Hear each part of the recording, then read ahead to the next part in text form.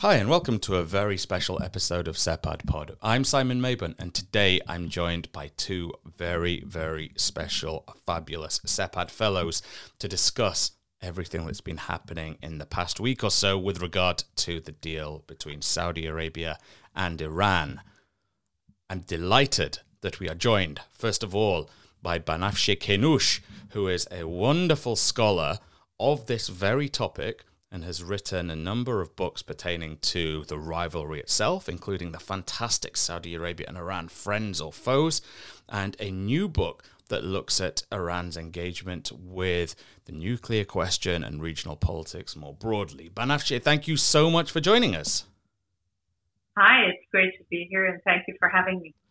And we are also joined by Aziz Al-Ghashian. Aziz is a Saudi researcher who looks at Saudi foreign policy and discourse analysis and the transformation, I think it's fair to say, of Saudi Arabia's role in the region, with a particular interest on relations with Israel and a growing interest in dialogue with Iran. Aziz, thank you so much for joining us. Well, thank you for having me. It's such a pleasure. And thank you for updating my research interests, because it really needed to be updated and expanded upon. So thank you. Well, I think you're right at the vanguard of some pretty fascinating stuff there, Aziz. And I'm really looking forward to this conversation, which is, if not the first podcast discussion that features an Iranian scholar and a Saudi scholar, then it's certainly one of the first. So first things first, Banafsheh, Aziz, thank you so much for doing this. I think it's wonderful and really, really important stuff. My pleasure. So, Banafsheh, let's start with you, please. Tell us why we're even having this conversation. What's gone on in the past week that has prompted a plethora of opinion pieces about Saudi-Iranian relations? I mean, what's stimulating the need for this discussion? Sure. Well, after a little over 7 years, the two countries have decided to take steps to reopen missions and embassies within 2 months after an agreement that was reached on March 10th in Beijing, China. Well, what's new about it is that the agreement was reached in Beijing, China, but there's a certain level of continuity to the discussions that finally led to the agreement in Beijing, China, in that, Saudi Arabia and Iran had started talking in 2021, 2022, and Iraq hosted 5 rounds of talks between the two countries. The talks stalled after their last meeting in April 2022, right about the time that the Iran nuclear deal discussions kind of stalled too, because as you know, the United States pulled out of a deal that it made. The deal was made in 2015. The Trump administration pulled the United States out in 2018. And the Biden administration has been very keen to revive the deal. But the nuclear conversation kind of stalled back then, and so did the Saudi-Iranian talks. And my understanding is that at that point, they had resolved a lot of issues already. And especially on Iran's side, it was very keen to push Saudi Arabia to consider reopening embassies. But Saudi Arabia kind of was half-hearted with the idea, mindful that the nuclear talks were not progressing as fast. And then there were a couple of rounds, 2 or 3 rounds, I can't remember. It's very early in the morning right now, in Muscat, Oman, on security issues. And that was the conversation the Saudis wanted to really have. The Iranians were more interested in kind of figuring out how a resumption of relations after 7 years with Saudi Arabia to kind of ease Iran's look east and Asia pivot. Because as you know, geographically, these are spheres that are connected through the Gulf, through the Persian Gulf. I mean, too much trade. And if China is a big investor in both countries, which we know it is, then obviously it has a stake in it. And I think in the end, China stepped in with an initiative that the two sides considered and finally had this initial agreement. What's to me the most fascinating part of this agreement is that it's really an initial agreement. It's a lengthy one from what I've read. It's been signed. It's going to be kept confidential by the two sides for now, at least.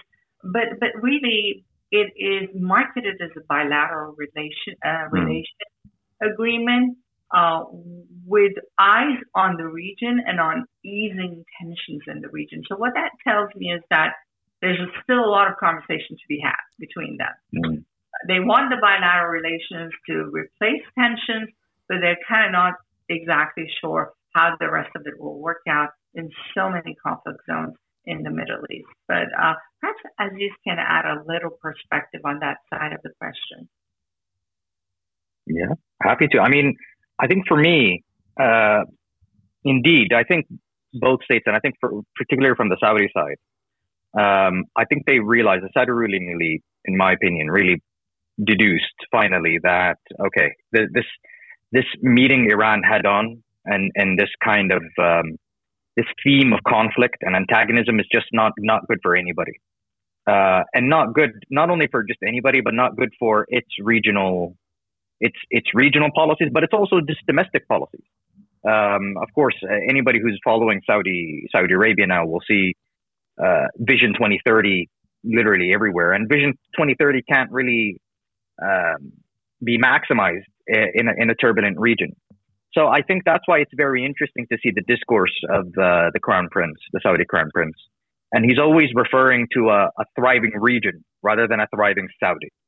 And I think you could trace that back to Davos in the Desert 2018, when, for me, he was saying that this is personal for him, that this mission of elevating the region and contributing towards a thriving region is something personal to him.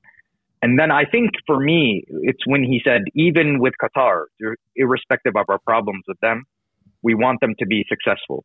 So I think for me that spoke to this idea that, okay, after a few years, yes, and my niece says hello here. My niece agrees with me as well, I'm sure.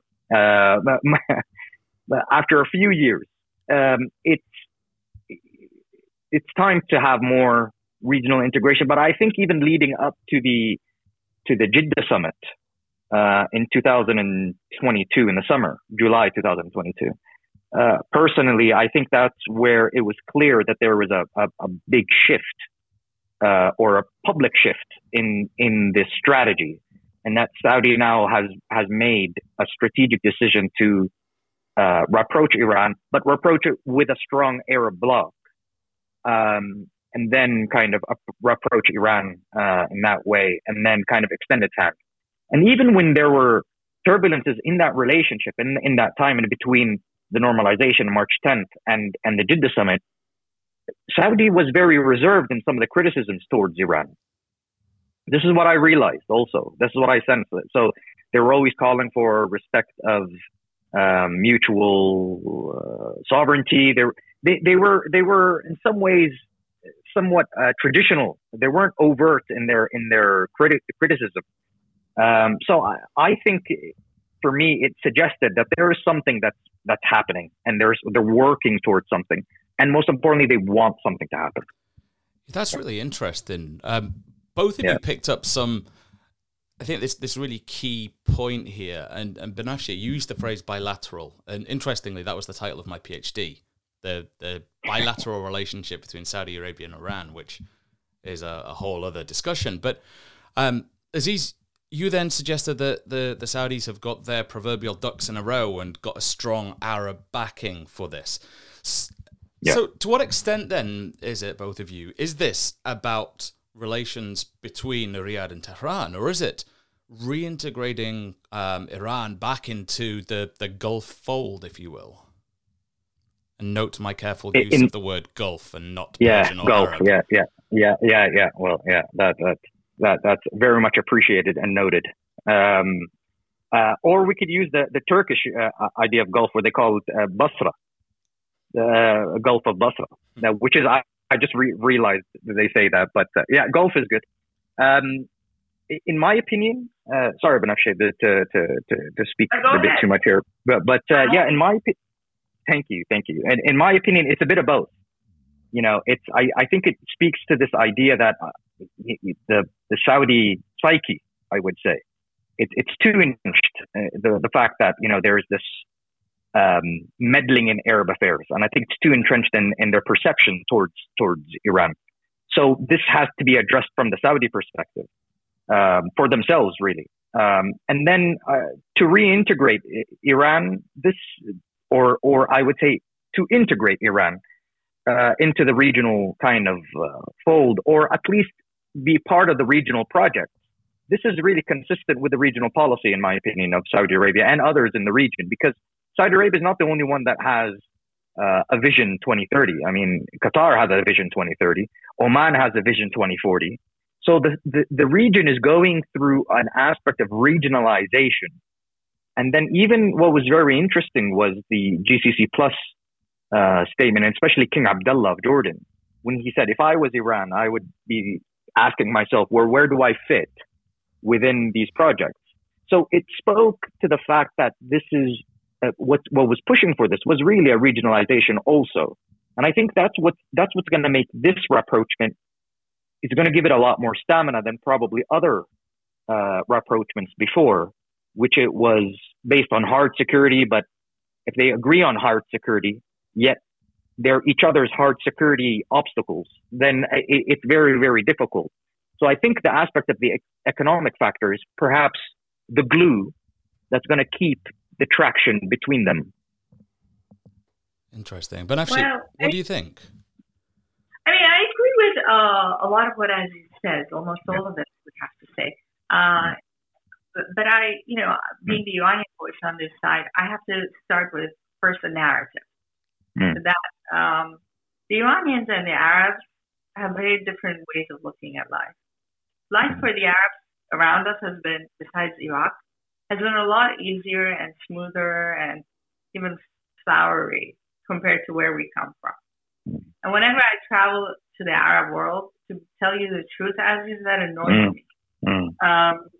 Not because I'm resentful or envious, not at all, but because I just can't put two and two together and figure out how two people coming from the same region are so far apart in the way they see life. You're right. And therefore, I look at the Saudi-Iranian agreement with a degree of hesitation more than you do. Because, these temperaments don't change overnight. Yeah. The Arabs and their narrative is all about visions, and mind you, Iran has a vision too, as you say. But all these flowery ideas, and let's sell Persian food on the market. Iran's survival. Iran is already part of the region. Iran is already integrated into the region. Iran has integrated the region into its own self. So it has, the region has kind of metamorphosized into something that it wasn't before the Iranian influence. So while the Arabs look at the region as, we are wanting Iran to integrate and grow and all that, Iran, if you speak to the Iranians, really honestly, they're like, hold on a second.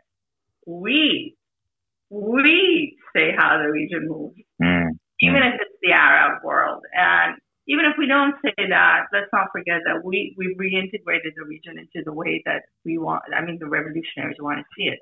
So there's a mismatch of conversation over there that brings the hesitation that I have to our discussion this morning. I am concerned and I am worried as a result.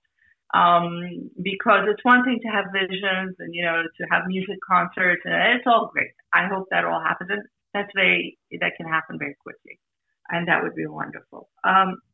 Both people on both sides deserve to enjoy each other's company. And I know from my travels to both places that they really want to, on a people-to-people level. But on a political level, as long as Iran does not resolve its differences with the West and with the United States, there will be tensions in its relations with Saudi Arabia and in the Arab world. Now, there are signs that a nuclear deal might be revived in which the United States is on board. And I think that without those signs, the Saudi-Iranian deal would not have progressed the way it did and kind of so quickly. And I think, for that matter, China and the United States were in talks about it too. there's not just me, but there's no one in Iran that believes that the United States was not on board with this idea, although it did not shape it fully. It was the Iraqis and Muscat and then China, but the United States and the United States said it itself. We have been encouraging this to happen, as has been Russia. So this tells me that, mindful of the big power interest in this relationship, yes, there's an economic aspect to it. Everybody wants to do business in the Gulf. Everybody needs their investment secured. The Russians don't want the Americans in the Gulf waterway, in and out. It's too difficult with the war in Ukraine. But Iran is not really fundamentally abandoning its policies. I've been saying it this past week.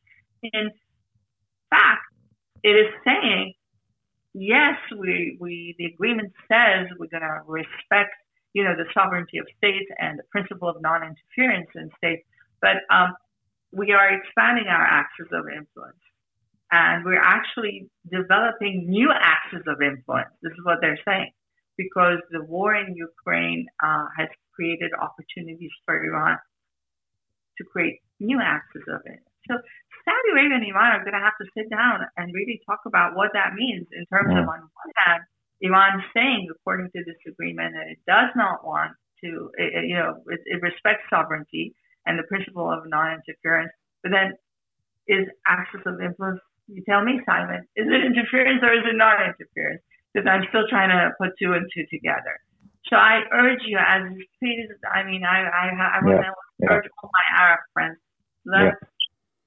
Let's put yourself in our shoes. We're far more pessimistic than our Arab neighbors are. Banafshi, you've said that this isn't a change in Iran's sort of strategic view of the world, and I think that's a valid point. But then, is it a shift for the Saudis, Aziz? Given that it was China that got this over the line, you rightly mentioned this earlier, Banafshi. Beijing made this ultimately happen. It got it over the line, with the blessing perhaps of the United States, much to the chagrin of many in Washington, though, I'm sure. And there's all of this friction between Washington and Riyadh and Washington. Is this a shift in Saudi policy then? Doubling down on the region itself, looking elsewhere, looking to Beijing, Belt and Road opportunities, transformation of the Saudi kingdom, etc., etc. Are we looking at this the wrong way then? No, well, in my opinion, I think let me start off with how we shouldn't look at it. In my opinion, I don't think this is something that will come at the expense of the Saudi calculation towards the United States. I think one of the things that the region has attracted was, okay, well, there is the shift, and a shift means kind of a moving away. And I don't think this is Saudi moving away from the United States. So I think that was one of the things that I'll start off with. But I think the traditional approach for Saudi Arabia regarding that it's going to depend on the United States really to, push this kind of use its leverage on Iran. I think it wasn't successful, and I think the Saudis realize this wasn't the approach that's going to generate some kind of momentum and development. And I think this is really now the China option. And the fact that we're seeing more of a multipolar world now seems to be lending itself well to the region, because now here's a superpower that was happy to, or not happy, but that was not just happy, but happy and able, which is the most important thing, to kind of get the sticky points over the line between Saudi Arabia and Iran. And I think it is a change in calculation, in my opinion. And to be honest, the pessimism that Banafshi has is something I share too. But I think, this isn't. I think the reason why they normalized relations is because they know they're going to have turbulence between them. It's just now the fact that they are meeting and meeting head on and meeting symmetrically. Saudis really liked the fact that China was critical of Iran, and I think that kind of that gave it that confidence to go forward. That Saudis now understand, Saudis now want people to understand what their grievances with Iran is, which is the fact that it just like what Banafshi said, the one second they say they respect sovereignty, but then they want to gain influence. And this has to be ironed out. What I think that's the most beneficial of this, especially what the Saudi foreign minister said, Faisal bin Farhan, when he said that Lebanon is not an Iranian issue or a Saudi issue. Lebanon's issue has to be dealt with Lebanese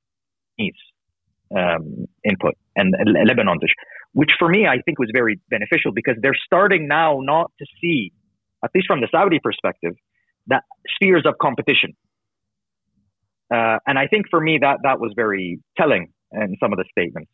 So I think there's an optimistic punt, I would say, from the Saudi perspective, and I think it realizes because other options have not worked out in their favor and not worked out in anybody's favor.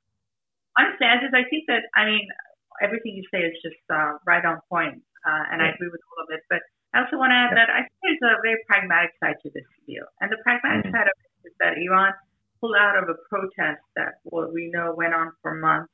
And it was the largest, most meaningful anti-government protest that has happened inside the country since its 1979 revolution.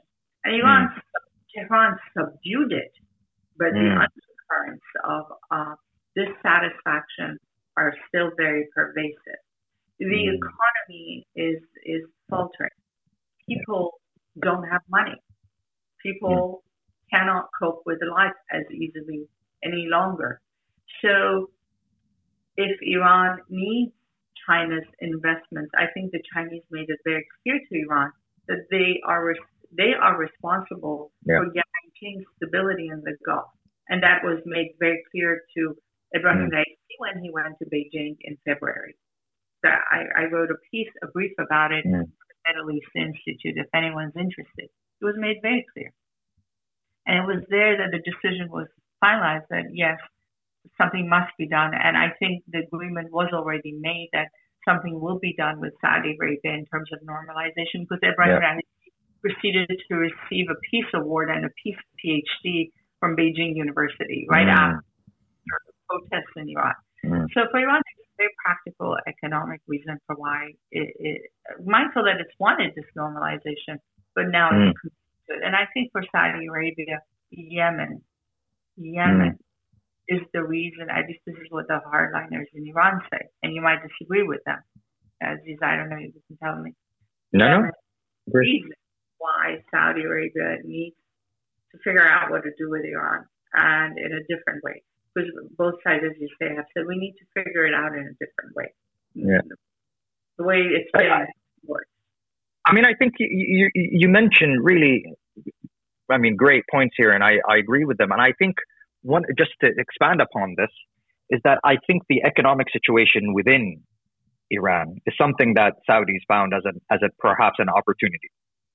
That this is perhaps time where we can use the Saudi largesse to invest, because Jad'an, the minister of finance here in Saudi, said that he's very happy and he sees great potential in investing within Iran or inside Iran.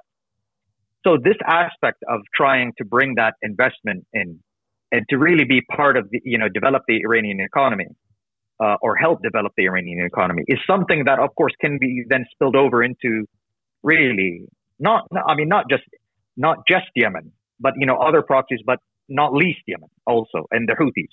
And I think, how would that work with the sanctions on Iran? Do you think? We either have to assume that the U.S. will make a nuclear deal and ease the sanctions, or without a deal and in sanctions in place. How do you think that will work out? Well, this is why there's reports that Saudi has actually tried to speak with the Houthis, and Houthis tried to speak and negotiate and have this open line with each other, which is basically not open line, but have this kind of negotiation. Is that it's something that Saudi is going to have to manage, And rather than meet it head on, I think the issue is trying to incentivize Iran rather than try to deter Iran. And I think this is the best way because it's more of a win-win situation here. And again, or maybe in a more realistic aspect, is probably a mitigating approach rather than kind of a very optimistic approach. So I think this is where the economy and because they know it's happening, and also Saudis I don't think they really want to wait for what the West will do with Iran. I think they want to be more proactive. Yeah. And if I may add, just interrupt, Simon, I wonder if I can say something that's a little off the chart, but please. We know that Saudi Arabia, at least there was a New York Times report saying Saudi Arabia wants, more advanced nuclear infrastructure. And so with this multilateralism that Aziz has touched on, China promoting multilateralism, Saudi Arabia and Iran, becoming both members of sorts of BRICS Plus in 2023, and then in the Shanghai Cooperation Organization. And also mindful, because of the work I've done of how instrumental China was in my finding in advancing Iran's nuclear program, in every aspect of the Iranian nuclear program.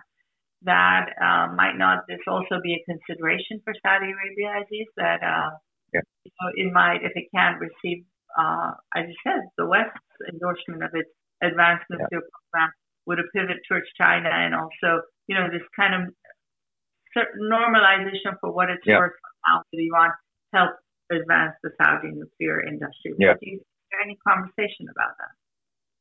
I mean, I don't know, Simon. What do you think about that?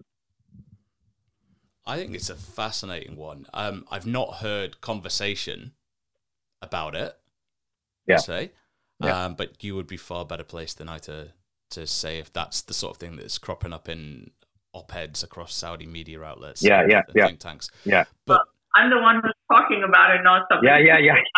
I just wrote a book about the topic of exactly. So I can't stop thinking about it, and I might be off track, but I think it's a fascinating one because I asked the question to an Iranian friend the other day about would the Iranian government let the Saudis invest in key infrastructure, for example, in oil and gas, which would, of course, provide the Iranian state with much needed financial largesse right now. But in the longer term, if things were to deteriorate again, then that would leave them vulnerable. And it's the same thing then, if you flip it around, about the Saudi nuclear program supported by Iran. I mean, the counter-argument is this deepens relations, it strengthens relations, it draws the two together in so many important ways. So I think in theory. Well, in developing a deterrence, I've been arguing a deterrence nuclear regime in the Gulf. I think China is in a good position to do that. BRICS is in a good position because all 5 of them have embarked on paths of nuclear weaponization. So they can actually develop a regime based on deterrence that Israel and Iran, for the time being, have unable to, and the United States has been unable to. Can I just jump in on this point? There's a couple of areas that I want to touch on before we wrap this up. But one of the things that I'm really keen to hear about is the popular response to this. Banafsheh, you talked about protests in Iran, the most serious protests in decades that seem to be striking right at the heart of the essence of the Islamic Republic. Now, there's various reports about how serious these were and how much popular support they actually had, but they were obviously hugely important, and it pointed to a vocal rejection of these ideas. And now there's normalization with the Saudis. So how have Iranians responded? And then, Aziz, how have the Saudis responded? If we can so much as talk about an Iranian public and a Saudi public. Inside Iran, I've talked to a lot of people, and for the most part, the response is the people of Iran deserve a little bit of an easier life. And if this relationship with Saudi Arabia can bring it about, then the people of Iran deserve to have it. Outside Iran, I think it was met with more shock because there's a more local opposition outside. And first of all, the opposition has quieted down suddenly because of this agreement. Nobody's really talking about it, except, independent Iranians who go on, chat rooms and stuff like that. So I think that goes to the heart of what we are saying here and what I said, that, there's a gap here between people's understanding of this agreement and what it can actually produce, mindful of the tensions inside Iran and the difficulties of the Saudi and Iranian government to see eye to eye on so many that people like us, I think, will be in a good position to help them with. Yeah. But the reformists and the reformist faction and the conservative factions in Iran are kind of like saying, we've always said we need relations with Saudi Arabia. That's the Fatani and Rouhani people. Yeah. And we've done our share of it. And this is not a factional discussion. It's a structural issue. Iran made this agreement no matter who's president because it needs to. The hardliners, I have, in my first book on Saudi Arabia and Iran, I made this Which is point. Excellent. The hardliners are the only faction in Iran, from my field research, that I believe have always cared about their relationship with Saudi Arabia a lot more than the reformists and the conservatives.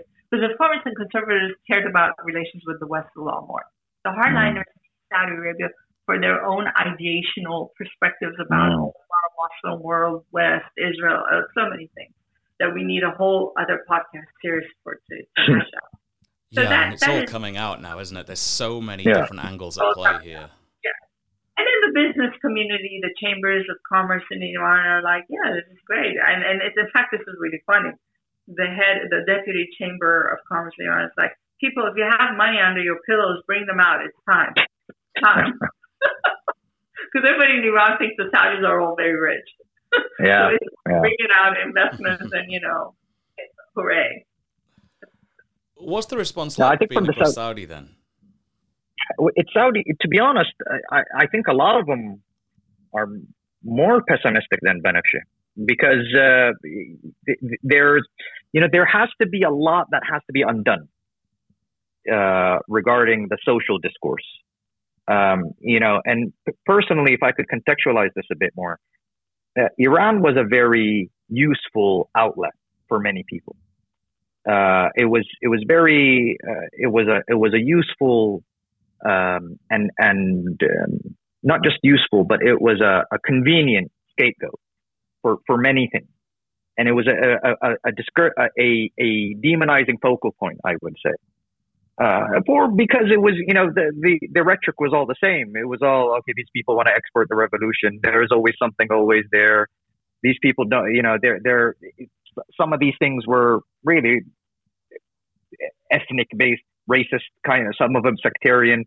And a lot of these things were kind of mished and mashed together that turned into a social discourse that really was perpetuated for a very long time.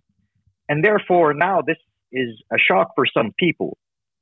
And this is where I think the Saudis, the Saudi, I would say, Saudi academics, Saudi analysts that are more pragmatic, that are more kind of about building bridges, have their work to do now. Because thankfully, we feel emboldened by the top-down approach that, okay, the rhetoric regarding Iran has really changed. I mean, Faisal bin Farhan, the foreign minister, said that the Iranian, our brothers in Iran. I mean, they said our brothers in Iran, that we could invest there, and we. So here's a blessing that I think won't take much time to undo, but because the green light is there to have a better discourse, but it will take some time. There's a lot of people that are very suspicious of it. There's a lot of people that are very kind of saying, hey, time will tell. By the way, there's one thing here that a lot of people say time will tell, which is a fair point, to be honest with you. I think time will tell. Yeah. And back to the point that Simon wants to say, I want to say this. I want to add to this. Yeah. Because of the experience of the protests in Iran, and I have to say this because as a person who likes, I have to say it as a point of integrity. Mm. A lot of Iranians, while they're happy for peace, everybody is. Yeah. Iranians need it. Yeah. Yeah. We all are peace-loving people. The people of Iran. Yeah. But these are two governments. Mm. And Iran's recent experience with its human rights record was very dismal. Mm. So if the Saudi-Iranian normalization is to stand the test of time, as you say, it is very important for the people of Iran, and I know I can speak from experience from this one, to see that they are building a relationship with the Saudi Arabia that cares about these concepts of human rights. And I think that Saudi Arabia can offer a lot, as a matter of fact, despite the Khashoggi episode, because Saudi Arabia, the Saudi Arabia that the Iranians know for the most part is limited to Hajj. They don't know anything. They don't really understand. They don't know Vision 2030. Nobody in my family, I've written a book about, and nobody in my family has even heard of Vision 2030. Nobody in my family has even heard of it. Nobody in my family doesn't even know what's going on the Red Sea, Yeah, and that's my family. So, they read books, they read newspapers daily, and all that. So because Saudi Arabia has opened up a lot socially and culturally, it's very important for Saudi Arabia to present its new step. I was just telling Simon, the Saudi Arabia that I was in 2011 was very different to the Saudi Arabia that I went in 2018. I couldn't believe I was in the same place. Saudi Arabia in 2022 is different than Saudi Arabia 2023. So imagine how much catching up Iran has to do. And it's important to convince the people of Iran that this is not going to come at a cost of people opening up and enjoying, because any development in the region must carry with it freedom as well. Yeah. Okay? So in the Middle Eastern sense, I'm not talking about freedom, let's go to Nevada, whatever you want. I'm talking freedom in the Middle East. And by the way, I didn't do any of those Nevada things, but I have a lot of friends. No, I agree. Really I agree completely. Yeah. I mean, I just wanted to just echo this and just say, listen, that the good thing about this is that what you highlighted is that this means that we have our job to do now, of trying to really present this. And present the fact that, the governments now finally have allowed this to take place. It's not going to be a touchy subject like it used to be. And the opportunities to really explain and highlight the commonalities of the people-to-people contact, because it's there. And this is why the bottom-up aspect here is very, very crucial. Because as you said, 2015, when the turbulence happened, of course, it was early 2016, is different than what it is now. The people are different. The world views are different. So it's an opportunity now. And it's an opportunity for people, even domestically, to think less zero-sum and to think more, more nuancedly now. It's time to have domestic. Hopefully this relationship will help instigate domestic discussions, intellectual discussions far more. And this is what I really hope. And I don't want to beat our own drum here in SEPAD and all of us, the work we've done. But, one of the striking things in my field work in both countries is how little even their top senior diplomats really understand the relationship. Yeah. And obviously things have changed and gotten better because of the tensions. People read the news. But really underlying and structural understanding of the relationship is still what people like us can help play a big role. And I will tell you that my book, a lot of people from inside Iran, I won't name, have comments, they've taken my book, my writings, that shows you, I'm not drumming, I don't do that. That's not what I'm saying. That goes to show how much misunderstanding derail this normalization. When people supposedly in the know, who are the diplomats or the ministers, they're too busy focusing on the immediate issues on the ground. What are they doing in Yemen? What are they? But really, to put the whole package together and explain the structural factors, the balance of power. This is it. I've done. If I die today and go to heaven, I'll be able to bring my head up and say, God, I've done my share for humanity and for peace between Saudi Arabia and Iran. Every member of SEPAD has and will do that. So let's not underestimate ourselves, because our governments, I mean, Iran's government, I have American citizenship, but they need to take us a lot more seriously. It's time. This is what freedom is. Freedom is a dialogue between them and people like us. I'm tired of and text to senior people in Iran without ever being acknowledged. You know, it's time that we all speak very openly and use the expertise we bring combined to the table. We've done an enormous job. We should be very proud of ourselves. Yeah. And I think the two of you should be very, very proud of what you've just done in the course of this conversation. I think it's hugely important. I feel very honored and very lucky to be here. As am I. A very minor role listening to you both. And there is, of course, so much more to discuss here. So we may well have to do rounds 2 through 10 to really get to the complexities of it. But as an initial conversation, this has been absolutely fantastic. And you are both doing such wonderful work towards peace, towards the production of knowledge, towards acknowledging the points of similarity, trying to break down the points of difference. And I think that's so important. So from me, a huge thank you to you both, Banafsheh and Aziz. It's been a real pleasure. It's a real pleasure to be with Banafsheh. Thank you. Thank you so much. And also thanks for hosting us. And thank you, Simon, because, you know, your contributions are doing the same thing too. And you really speak to the idea where, you know, people from outside the region do play an important role and can bring useful concepts and bridging people together. And that's what you and SEPAD embody. So, and I just really, really appreciate it. That's why I'm so happy to be part of this. And we just need more and more of this kind of attitude and philosophies, really. Yes, so I thank you, Simon. That bandwidth to bring us all in. Yeah, absolutely. The heart. So thank you for SEPAD. Thank you. Yes. Thank you both. I will pay you later, and we can move on from this. But thank you. Now we said what you wanted to say. We'll move on. I was about to get some coffee. Can you pay me now? Yeah. Thank you, both of you. Okay.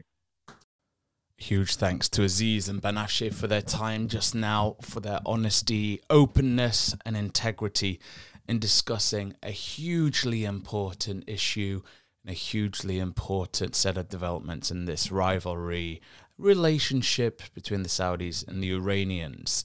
You can find them both on Twitter at Banafsheh Kenush and at Aziz Al-Gashian. So do give them a follow. Do check out the wonderful work that they're both producing on this and many other topics. As always, a huge thank you to you for listening. Until next time.